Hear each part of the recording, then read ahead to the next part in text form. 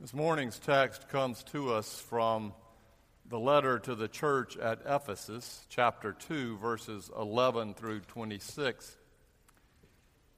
These letters, written not necessarily by Paul, but in Paul's voice and through Paul's heart, are written to a church that was particularly Gentile. If you've ever been to Turkey, you know that Ephesus is on the west coast of Turkey. It was predominantly a Roman outpost of trade. One of the greatest libraries in ancient Rome was found in Ephesus. It was a quite learned culture. The letter that is written by the hand of Paul is written to a church that was themselves Gentiles, not Jews, struggling with what it meant to be now a part of the community of faith, the blessed children of God, even though they were not Jewish. Paul goes through, or the hand of Paul goes through the whole part of the book up to now about how God has saved us through grace and not through anything that we have done. And in this morning's text, we find these words that are particularly wordy, I will warn you, but remember they were words written to be read rather than so much to be heard. So then, remember that at one time you Gentiles by birth, called the uncircumcision by those who were called the circumcision, a physical circumcision made in the flesh by human hands. Remember that you were at that time without Christ, being aliens from the commonwealth of Israel and strangers to the covenants of promise, having no hope and without God in the world. But now in Christ Jesus, you who were once far off have been brought near by the blood of Christ. For he is our peace. In his flesh he has made both groups into one and has broken down the dividing wall, that is, the hostility between us. He has abolished the law with its commandments and ordinances that he might create in himself one new humanity in place of the two, thus making peace, and might reconcile both groups to God in one body through the cross, thus putting to death that hostility through it. So he came and proclaimed peace to you who were far off, and peace to those who were near. For through him both of us have access to one Spirit to the Father. So then you are no longer strangers and aliens, but you are citizens with the saints and also members of the household of God, built upon the foundation of the apostles and prophets, with Christ Jesus himself as the cornerstone. In him the whole structure is joined together and grows into a holy temple in the Lord, in whom you also are built together spiritually into a dwelling place for God. This is the word of the Lord. If you have ever been left out, that is to say, outcast, made to feel different than others, then you know how it feels. A fourth grader new to school because his parents had moved to a new city has no idea who to sit with at lunch, and so he sits down at the table with his lunch tray and no one comes to sit beside him. A seventh grade girl is through email slandered through gossip and innuendo so that her friends and even those that she knew a little shunned her for months. Every time there was a party, she was the only one not invited. She would come home and cry her eyes out because, of course, it hurt so badly. And her mom would say, you know, These things are terrible, and think about it. You really don't want to be friends with a group of people who treat other people like that. And that helps some, but really not much, because she was devastated. She would grow up later to wonder why the social organization in her community that supposedly did some good things, but mostly just partied, had never asked her to join that either. She even had seen her parents exclude others in similar ways. She thought that was just how the world worked. Those are just social exclusions, and I don't mean to minimize them, but what if we were excluded by virtue of the color of our skin, or the tribe that we have come from, or some disability that we have nothing to do with?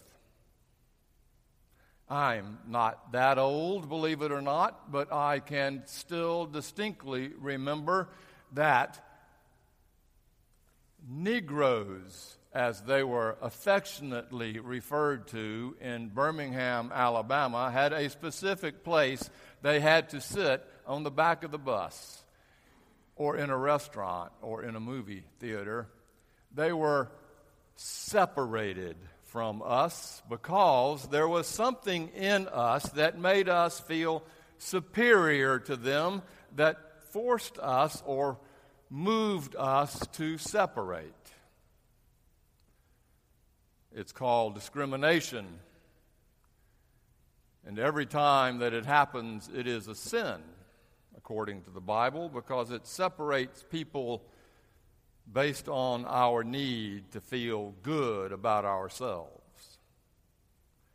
It's what the Nazis were all about with the Aryan race. It's what white supremacy is all about, and its need to stand up against what they think is the disintegration of the pure race, and it's what ISIS is all about,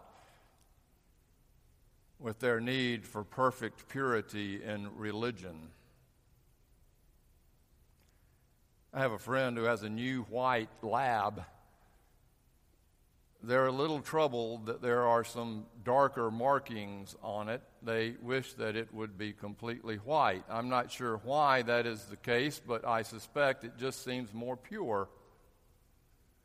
And the reason I'm saying that is because I wanted to share how enculturated we are into that form of definition and separation between who we are, mostly white, middle-class folk, and who they are, who aren't in our particular tribe. Our propensity to separate ourselves from other people is exactly what the writer of Ephesians is writing about. As hard as it was to hear, he's dealing with the great separation in the time of the early church. The Jews who had been circumcised and were Jewish by birth. It was their natural right. Notice, we're only talking about men here. Women were Jewish by virtue of being born into a male Jewish family, but the men, those circumcised, are the in, and the Gentiles, those uncircumcised, are the out. And there was this incredible divide in the early church. The big fight in the early church was just about this. Would the Gentiles, the impure, the outcast, the know-nothings, would they in fact be included in the church or not? And the writer of Ephesians, writing to the Gentiles, is saying, yes, by virtue of the grace of Jesus Christ and the blood shed for us on the cross, you who were once far off and having no hope in the presence of God are now brought in to be a part of the presence with everyone else, Jew and Gentile alike. This is why this passage is adamant about reconciling with each other and about the reconciling work of God. If you've ever reconciled the books, what you do is that you add them up and you subtract them and you do all the mathematical work so that it comes out balanced. The reconciling act of God in Jesus Christ is to bring into balance all of those different ways that we grade ourselves as being better than or less than other people. We have been reconciled. He starts out saying, remember that at one time you Gentiles, by the way, that's us, by birth called the uncircumcision, were aliens from the commonwealth of Israel and strangers to the covenants of promise. And then he resolves it in the letter by saying, now in Christ Jesus, you who were once far off have been brought near, for he is our peace, and in his flesh he has made both groups into one and has broken down the dividing wall, that is the hostility between us. Broken it down, he says. Down! Broken it down in Jesus Christ. We wish.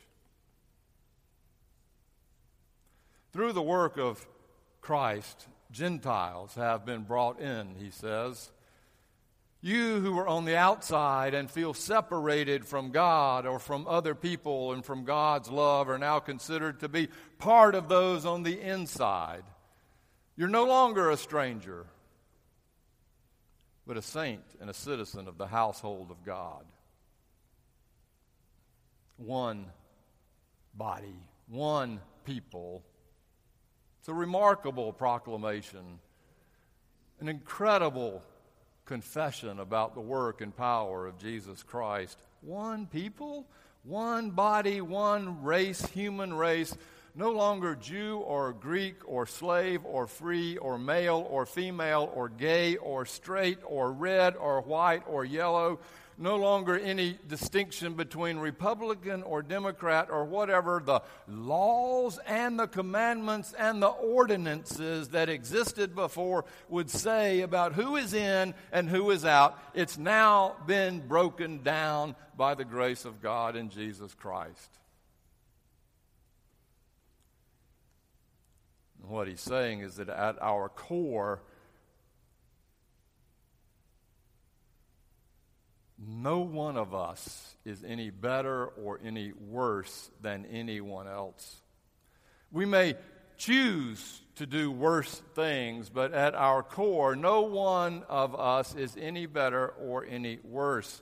We may choose to be outsiders and to do things that facilitate being an outsider and rejected, this is a no-brainer, Donald Trump, who for some ego-driven madness continues to want to be considered an outsider. We may try to separate ourselves based on some false religious or racial or righteous or intellectual or social or financial or athletics or sexual superiority. We can try all that, but ultimately the Bible says it's a sin.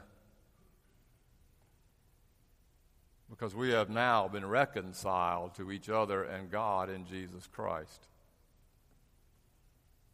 This need in us to be better than other people runs deep. It goes back to Adam and Eve when they grew anxious that they didn't have the same knowledge as God, or Cain and Abel when Cain felt like his offering was not received but Abel's was, and so he killed his brother because he felt his brother was better than he was.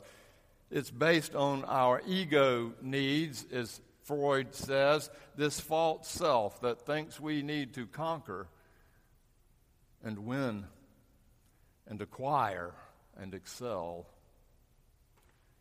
We have to do this, you see, because it's the only way we think we measure up.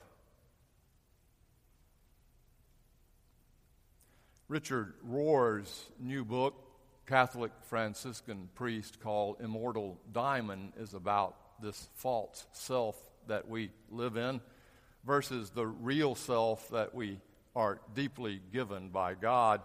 And he says the symptomatic structure of our culture is clear about how we still live in that false self. He says that it has 4 splits, basically, that we struggle with. We are split, he says, from our shadow self and our idealized self. If you followed the news last week, I think it was last week, one of the prominent pastors at a large church in Fort Lauderdale who has written a book, really well-received book called One Way Love, was just found out to have had affairs. That split between his righteous side and that shadow side is so vast that he somehow was able to live in that dualistic reality.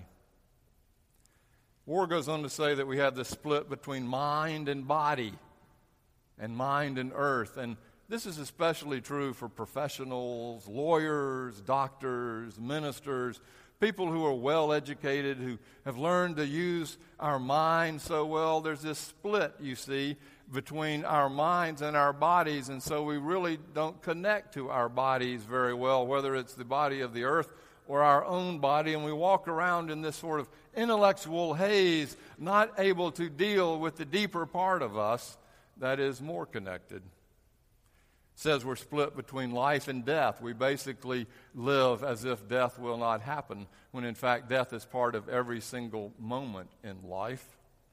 And that we are split from ourselves, from others, and from God. As Paul Tillich said, we are estranged from God, our neighbor, and ourselves. And in that estrangement, we grow anxious. War goes on to say that spiritual directors are the only ones left that he knows who are making us deal with this issue. Therapists are not. They seem to keep feeding the false self and our ego, telling us that we can make it. Ministers are not, because he says we build our churches by feeding the false ego in ourselves and in the congregation by saying, you are better if you do more and give more.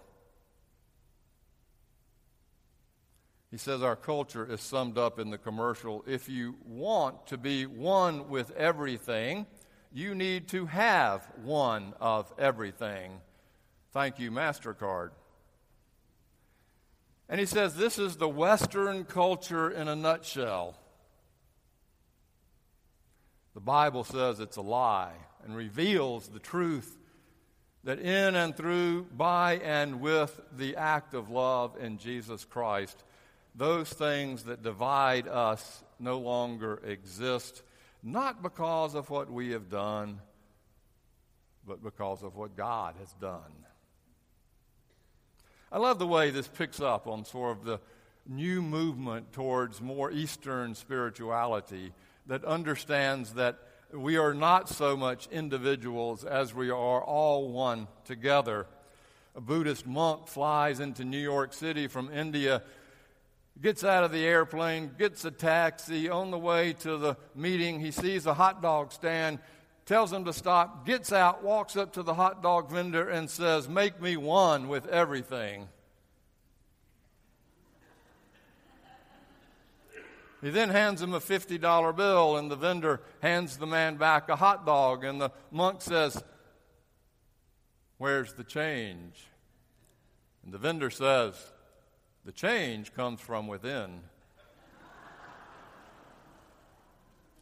This Eastern spiritual sense of oneness is something that we do need to incorporate into our Western enculturated sense of individuality. That's a place we can go. And not giving up one or the other, not the dualism of both and or the singularity of one. It's the third choice of that. That is to say, a harmonizing of the two, which is exactly what this text is telling us.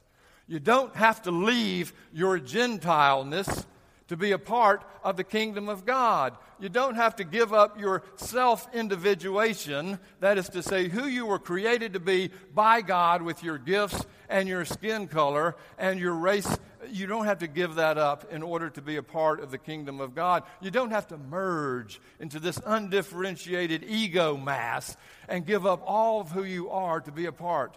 It is in who you are individually that you are now harmonized in community with other people. And he says the way to that is only by the power of God in Jesus Christ.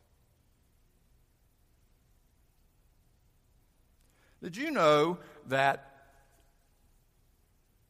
even though we may look sort of mostly alike, that the difference between Sherrick's DNA and my DNA is greater than the difference between my DNA and a member of an African tribe member in the Congo? There's more difference between Sherrick's DNA and mine than there is between my or Sherrick's DNA from a member of a tribe in Africa. Tell me we're not closer to each other than we thought. Did you know that electromagnetic waves are all connected, coming from the one source? We're talking about light. And that at the Big Bang, apparently, as they think, there was this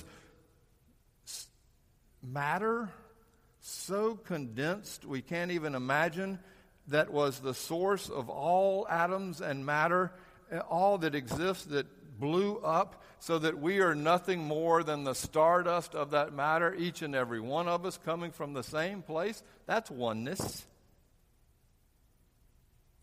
Did you know that they think now that we are connected through this thing called the unified field theory, or the string theory, that says that in this interconnectedness, like a giant spider web, when something happens here, something else is reacting here, that everything now is interconnected in ways we can't even see?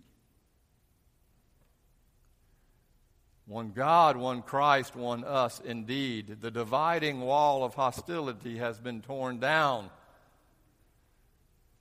but it has not. We cannot become too romantic about this separation, for it is the painful result of human sin. An amazing amount of pride and hubris and egomaniacal selfness. I took a vision quest last year, as I told you, and got on my knees in front of the shaman priest, and they asked, "What should we pray for?" And I said, "I want you to pray that I will become one with nature." Amazing hubris. And the priest looked at me and smiled and said, "You sure? You sure that's what you want us to pray for?" "Yeah, that's what I want." So I went up on that mountain, finding that they had perched my tent on a bed of ants and spiders that crawled all over me. That was nature. And that I had to survive 3 massive lightning storms cracking the trees all around me. And they laughed down at their fire camp because Stevie boy, Mr. Gonna Get One with Nature, has finally got his desserts. And what occurred to me up there on that mountain was that it is not about me. It was one of the few times in my life when my false self was broken and cracked, and I had to deal with the true, real self that, believe it or not, lurked somewhere within. And I got to tell you, as I look back on that experience, I wish I had it more. Just not at that cost. Friends, the dividing walls of hostility have been torn down in Christ Jesus. The door has been flung open to all of us, regardless of who we are. And sooner or later, we're going to have to die to our false selves and reclaim that real self that makes us one, yet separate in harmony. Let's hope that what happens to get us there is not too costly. And let's hope that we get there sooner rather than later. For that is the evolution imprinted upon us and hoped for by Christ. In his name, we give thanks.